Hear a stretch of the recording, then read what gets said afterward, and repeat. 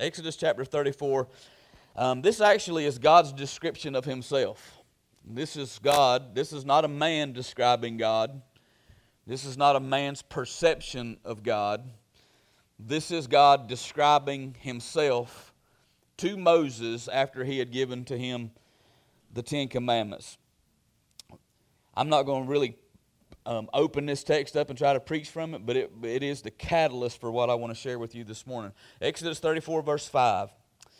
The Lord descended in the cloud and stood with him there and proclaimed the name of the Lord. And the Lord passed by before him and proclaimed, the Lord God, merciful and gracious, long-suffering and abundant in goodness and truth, keeping mercy for thousands, forgiving iniquity and transgression and sin, and that will by no means clear the guilty, visiting the iniquity of the fathers upon the children and upon the children's children unto the third and to the fourth generation.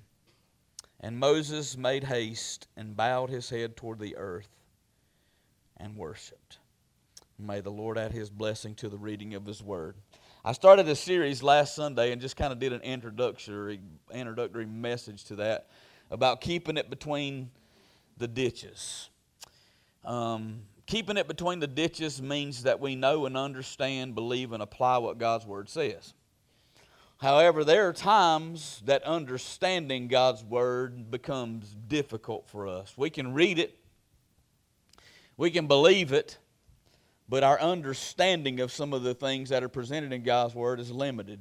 Secret things belonging to God. He's revealed to us a bunch about himself, but there's a lot of things that we don't fully understand. The Apostle Paul at the end of Romans chapter 11 talked about the depth of the riches and the mercies and the wisdom of God. They're beyond our capability of completely finding out and understanding.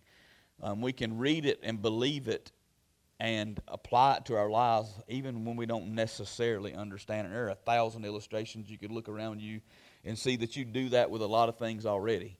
You know that they work, you believe that they work, you trust that they work, but you don't understand how they work. And so a lot of the doctrines in the Bible, and the more that I've looked at this, the more I've found this to be true. There are a lot of doctrines in the Bible that are paradoxical in their presentation. They are laid out alongside each other, and they almost look like they contradict each other.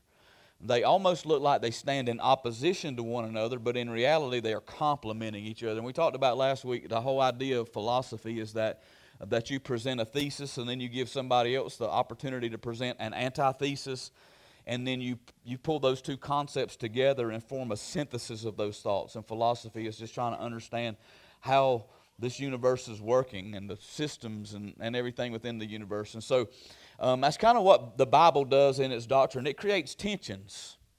It presents to us different subjects, and then we have a tension between these subjects, and I don't think that we're necessarily supposed to resolve all of those tensions. In fact, when we try to resolve them and reconcile them, sometimes we wind up in the ditch. And so I don't know that we're supposed to reconcile and resolve all the tensions that the Bible presents to us, but we are to learn to trust them and live between those tensions, because I don't think there's anybody in this world that understands everything this book says, period. I don't care how wise they are, how articulate they are, how many years of college they got, how many degrees they have, how many years they've been in ministry. I just don't believe any of us have it all figured out. I think our God's too big for that. I think his will is too big for that. As long as we keep Christ first and foremost at the center of our doctrine and our beliefs and our understanding of God, I think we'll be all right. But we don't have it all figured out. None of us do.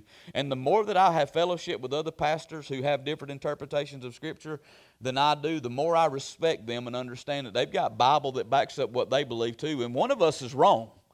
But I know this, they love Jesus, and I see the Spirit of Christ in them, and I see the fruit of the Spirit being manifested in their life. So I know that they're my brother, and I know they believe the book, and I know they have faith, we just we come down on different sides. I'm not trying to resolve those tensions. I'm not trying to correct them what I think is error. I've learned to fellowship with them and receive them as brothers in Christ. So we have the responsibility, I believe, if we're going to honor God and His Word, we've got to take it at face value as literally as we can, even when we don't understand how it all fits together.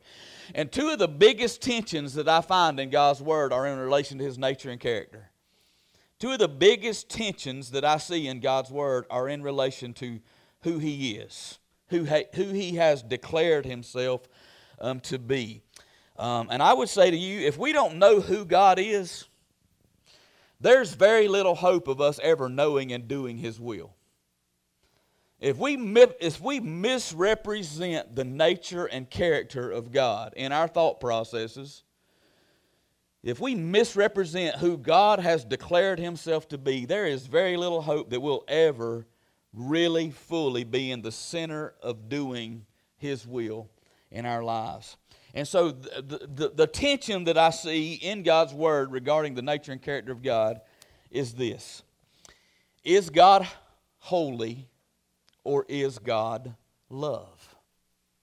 Is God holy or is God love? And I would say to you that God is both. And I would also say to you that there's not a contradiction between those things, even though there is a tension between them. And I would also say to you that God is not more holy than God is loving, nor is God more loving than He is holy. I believe that God is equally as holy as He is loving. These two are not in competition with one another, even though they are in tension with each other, and we find that sometimes difficult to comprehend.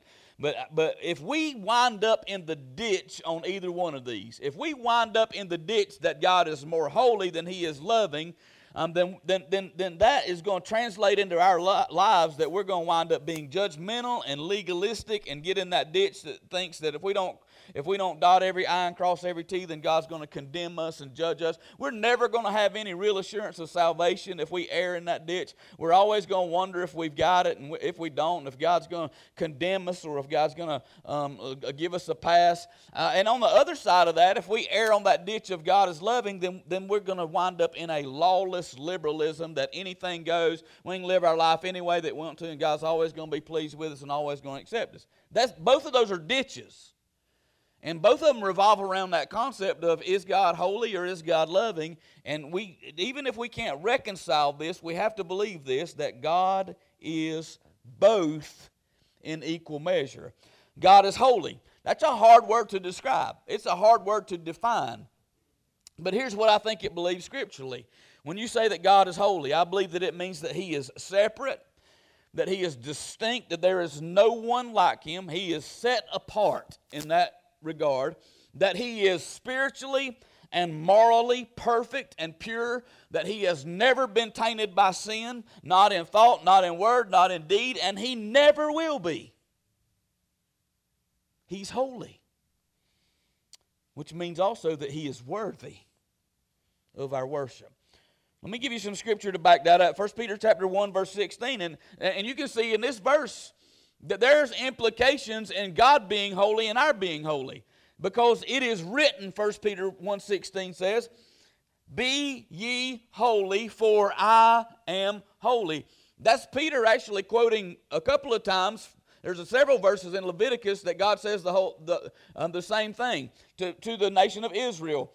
I want you to be holy, because my nature and my character is holy. I want you to walk in holiness so that the world can see me in you. So there's implications for our life in this, that God is holy. Exodus chapter 15, verse 11, which is the song that Israel sang after they crossed across the Red Sea. "Who is like unto thee, O Lord, among the gods? Who is like unto thee? Glorious in holiness, fearful in praises, doing wonders." The answer to that is no one. And God is holy, separated, distinct, perfect, and pure, and powerful in every sense of the word. Psalm chapter 99, verse 9. "Exalt the Lord our God, and worship at His holy hill. For the Lord our God is holy." When you think about the holiness of God, that's who He is. That's who the Scripture declares Him to be. That's who He has declared Himself to be. That's what He has called us to be.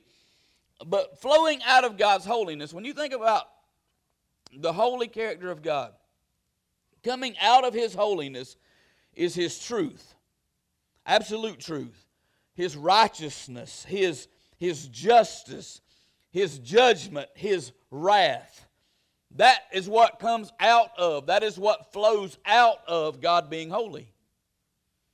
You can find every one of those attributes of God in the Word. His truth, His righteousness, His justice, His judgment, even His wrath.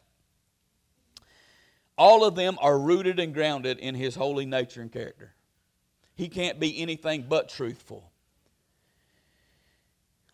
He can't be anything but righteous. He can't be anything but just, which requires Him to be also a judge who sentences His wrath on those that walk in unrighteousness. What that does for us, the implication for that in our lives is that we bow in His presence in reverence and in awe. It moves us. What flows out of who He is and being holy manifests itself in our life, in our awe of Him, in our fear of Him, which is what bows us at His feet to worship and submit ourselves to Him. Revelation chapter 15, verse 4. Who shall not fear Thee, O Lord, and glorify Thy name? For Thou only art holy. For all nations shall come and worship before Thee, for thy judgments are made manifest. Now that passage of Scripture is directly before God begins to pour out the 7 bowls of wrath on a wicked and rebellious world. And the writer says, who shall not fear Thee, because You are holy. Isaiah chapter 6, verse 3, Isaiah got a glimpse into heaven, and those angels that surround the throne of God day and night say, holy, holy, holy is the Lord of hosts. The whole earth is full of His glory. So listen, a God who is not holy is a God who is not feared. A God who is not feared is a God who is not worshiped. A God who is not worshiped is a God who is not trusted. A God who is not trusted is a God who is not obeyed. God is holy. We can't compromise on God's holiness. We got to declare that. And listen to me, we're living in a culture where everybody wants to talk about the love of God, nobody wants to talk about the holiness of God. We cannot compromise on the holiness of God because that's what the Bible declares. That's who the Bible declares that He is. We have to believe that, we have to apply that, and we have to declare that to the world. And I will say this, if God was only holy, we would be only hopeless. If God was nothing but holy, not one person in this room would be saved today. If you read the Old Testament prophet, and Habakkuk had a hard time understanding what God was doing in the nation of Israel and how He was going to use Babylon to do it. Habakkuk had a hard time wrapping his mind around that. He had some questions for God, but he also knew the nature and character of God. And in Habakkuk chapter 1 verse 13, he said, speaking of God, You art of purer eyes than to behold evil, and canst not look on iniquity. That is a holy God. And if that's all God was, we wouldn't stand a chance. But we can't compromise on His holiness.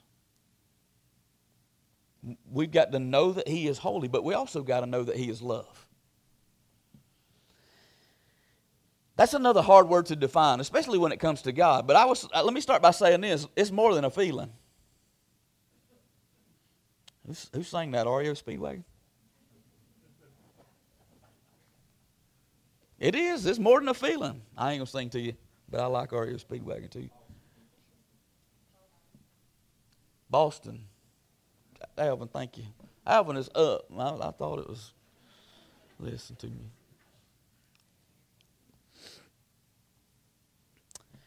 Although it's not a feeling, it is an affection. There's a feeling associated with love. But there's also a devotion and an attachment to it. You look it up in the Strong's Concordance, and the definition of God's love is agape, and it's a very long definition. And there's Strong's Concordance took a great deal of time trying to show us what that looks like in the Word and God's interaction with people. But this is the best summary that I can give you, that it is an affection, a devotion, a concern, and regard for mankind, even though we're sinful. God is still love. I was thinking about this verse this morning.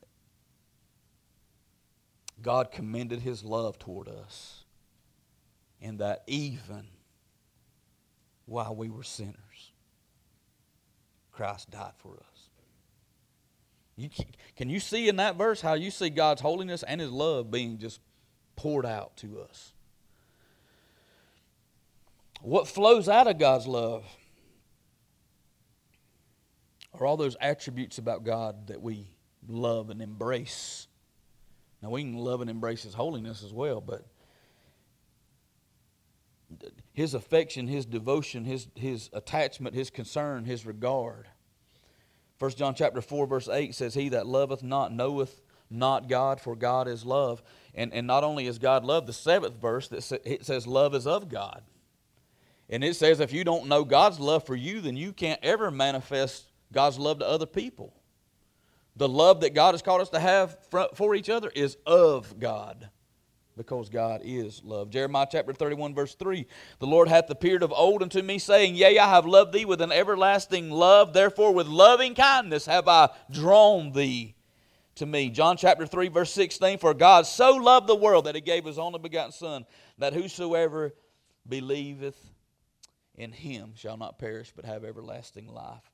So God is love, and flowing out of God's love is His mercy. Flowing out of God's love is His grace. Flowing out of God's love is His patience. Flowing out of God's love is His forgiveness. Flowing out of God's love is His goodness. All of those attributes of God are flowing from the love that God has for us. And what does that do? What does that do in our life? What kind of response does that produce in us? It produces our response of faith. When we know that God loves us, we begin to trust God, and we yield ourselves to Him in devotion. Because God is love, here we are, trusting in You, believing in You, devoting ourselves to Your will for our lives. Ephesians chapter 2, verse 4 and 5, "But God, who is rich in mercy, for His great love wherewith He loved us, even when we were dead in sins, hath quickened us together in Christ." 1 John 4:19, "We love Him because He first loved us." His love for us moved us and loved Him. His holiness brought the conviction of sin. His holiness brought fear. And His love delivered us to faith and devotion. Listen, a God who is not loving cannot be loved. A God who is not loving cannot be loved. And a God who cannot be loved cannot be trusted. And a God that cannot be trusted will never be worshiped. We can't compromise on the fact that God is love. We can't minimize God's love. We got to believe it. We need to be grateful for it, and we need to declare it for the world. But listen to me very carefully, because this is the world we're living in. If God is only loving, then we will soon become lawless.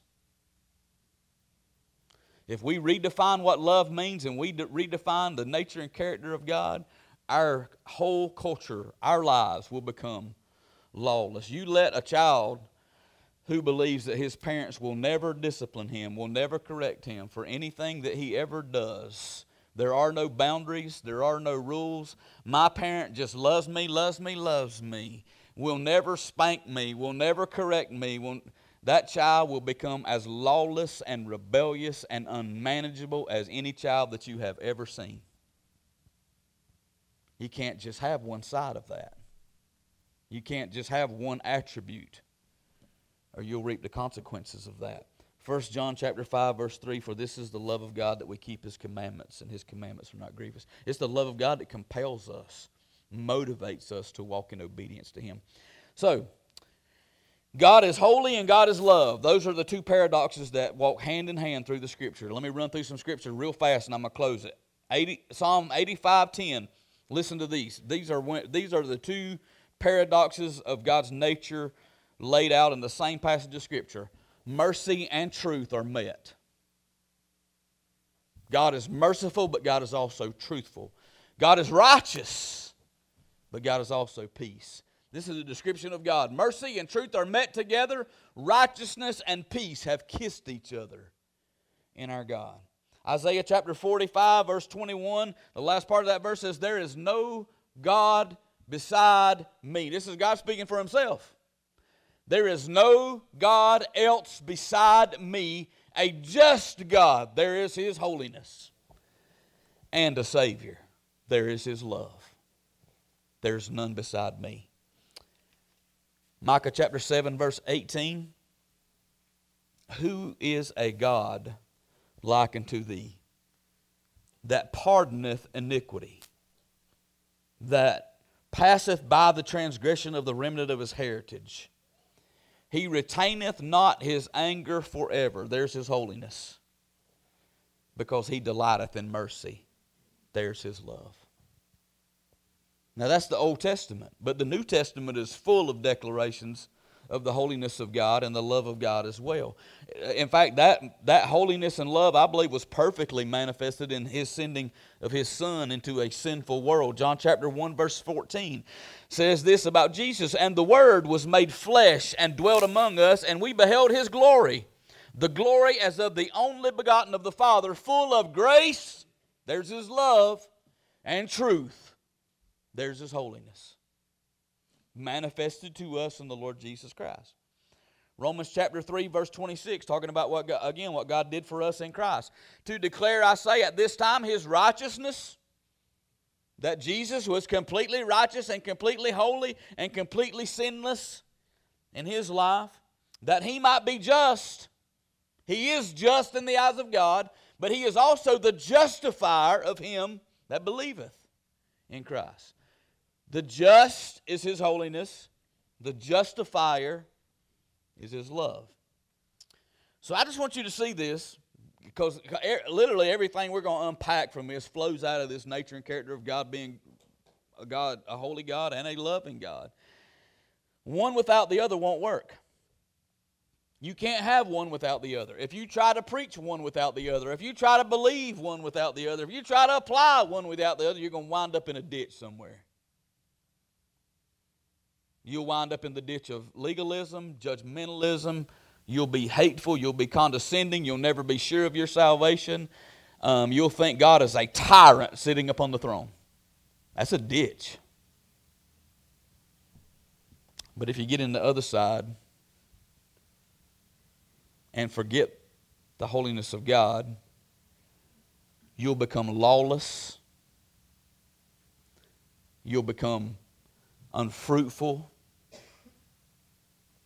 You'll become liberal. You'll be of no use to God's kingdom. Now, we're going to dig a little bit deeper into those ditches later on. I'm not sure where I'm going next week. I'm trying to unpack this in a way that makes some rational, reasonable sense to kind of start at the top and just kind of broaden it out a little bit. I really want to talk about God's sovereignty and man's free will, especially in regards to salvation.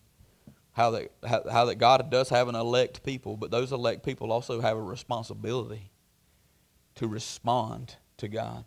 And those things look like contradictions, and we fight each other over those things. But I think you can present both of them from a biblical perspective, and we understand somewhere in the middle of that, God's election and man's responsibility and free will is the truth that we need to walk out in our lives. Now, let me just close with this. The best visual and actual proof that God is holy and God is love, besides what the Word says, and the Word says it all through it, it's just laced in and out. Sometimes the Word of God will emphasize His holiness, and sometimes it will emphasize His love. It never does those in contradiction to each other. It always presents them in tension with one another, but both true, both believable. But besides the Word of God itself being an expression of God's holy love, and you've heard me say this 100,000 times probably since I've been here 27 years, but the best picture and visual proof you will ever have of God's holy love is His only begotten Son hanging between heaven and earth on an old rugged cross. If you want to know how much God hates sin, He crucified it. The Bible says it was His own determinate counsel and will to crucify Him because of the world's sin. That's a holy God. But by the same token, if you want to know how much God loves the sinner, God sent His Son to save us. There's not a more beautiful picture of the holy love of God than the cross of the Lord Jesus Christ. I'm just going to call your mind back to that day that He died there. Two men, one on His right hand and one on His left,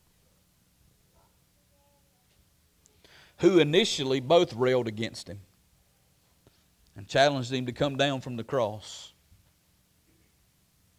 But one of those men, in the context of that moment where He was about to draw His final breaths alongside this man on the middle cross, rebuked his friend opposite him, his co-sinner, and said, "What we receive today, we receive because we deserve it. But this man has done nothing wrong." And then he turned to Jesus as a repentant sinner and said, "Lord, remember me when you come into your kingdom." And Jesus said, "Today you'll be with me in paradise." The song in our hymn book called "The Love of God" has this as part of it. I think it's the second stanza right at the end of it. It says, "The guilty pair bowed down with care." That's that pair of sinners. God gave His Son to win. His erring child He reconciled and pardoned for his sin. And let me tell you what God did for the thief on the cross that day. He'll do for any person sitting in this room this morning. He did it for me. God is holy and God is love. I don't have to reconcile those.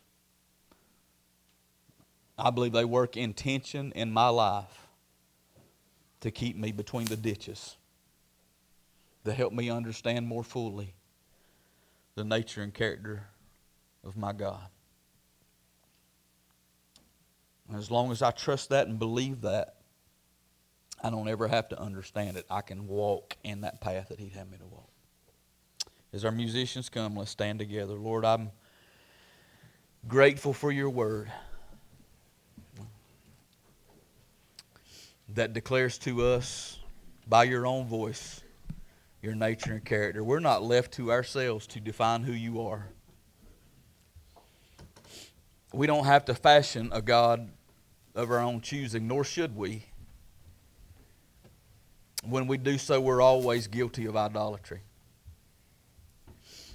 When we create an image of God that is only holy,